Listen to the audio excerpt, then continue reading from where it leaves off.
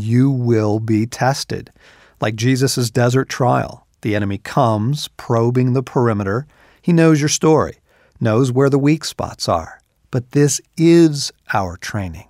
This is the spiritual equivalent of take a high guard like this, strike from on high like this, do it, blade straighter, leg back, bend your knees, sword straighter, defend yourself. This is how we develop a resolute heart. We make no agreements with whatever the temptation or accusation is. We repent the moment we do stumble, repent quickly so that we don't get hammered.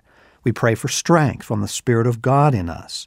We directly, and this is the one thing most men fail to do, we directly resist the enemy out loud, as Jesus did in the desert.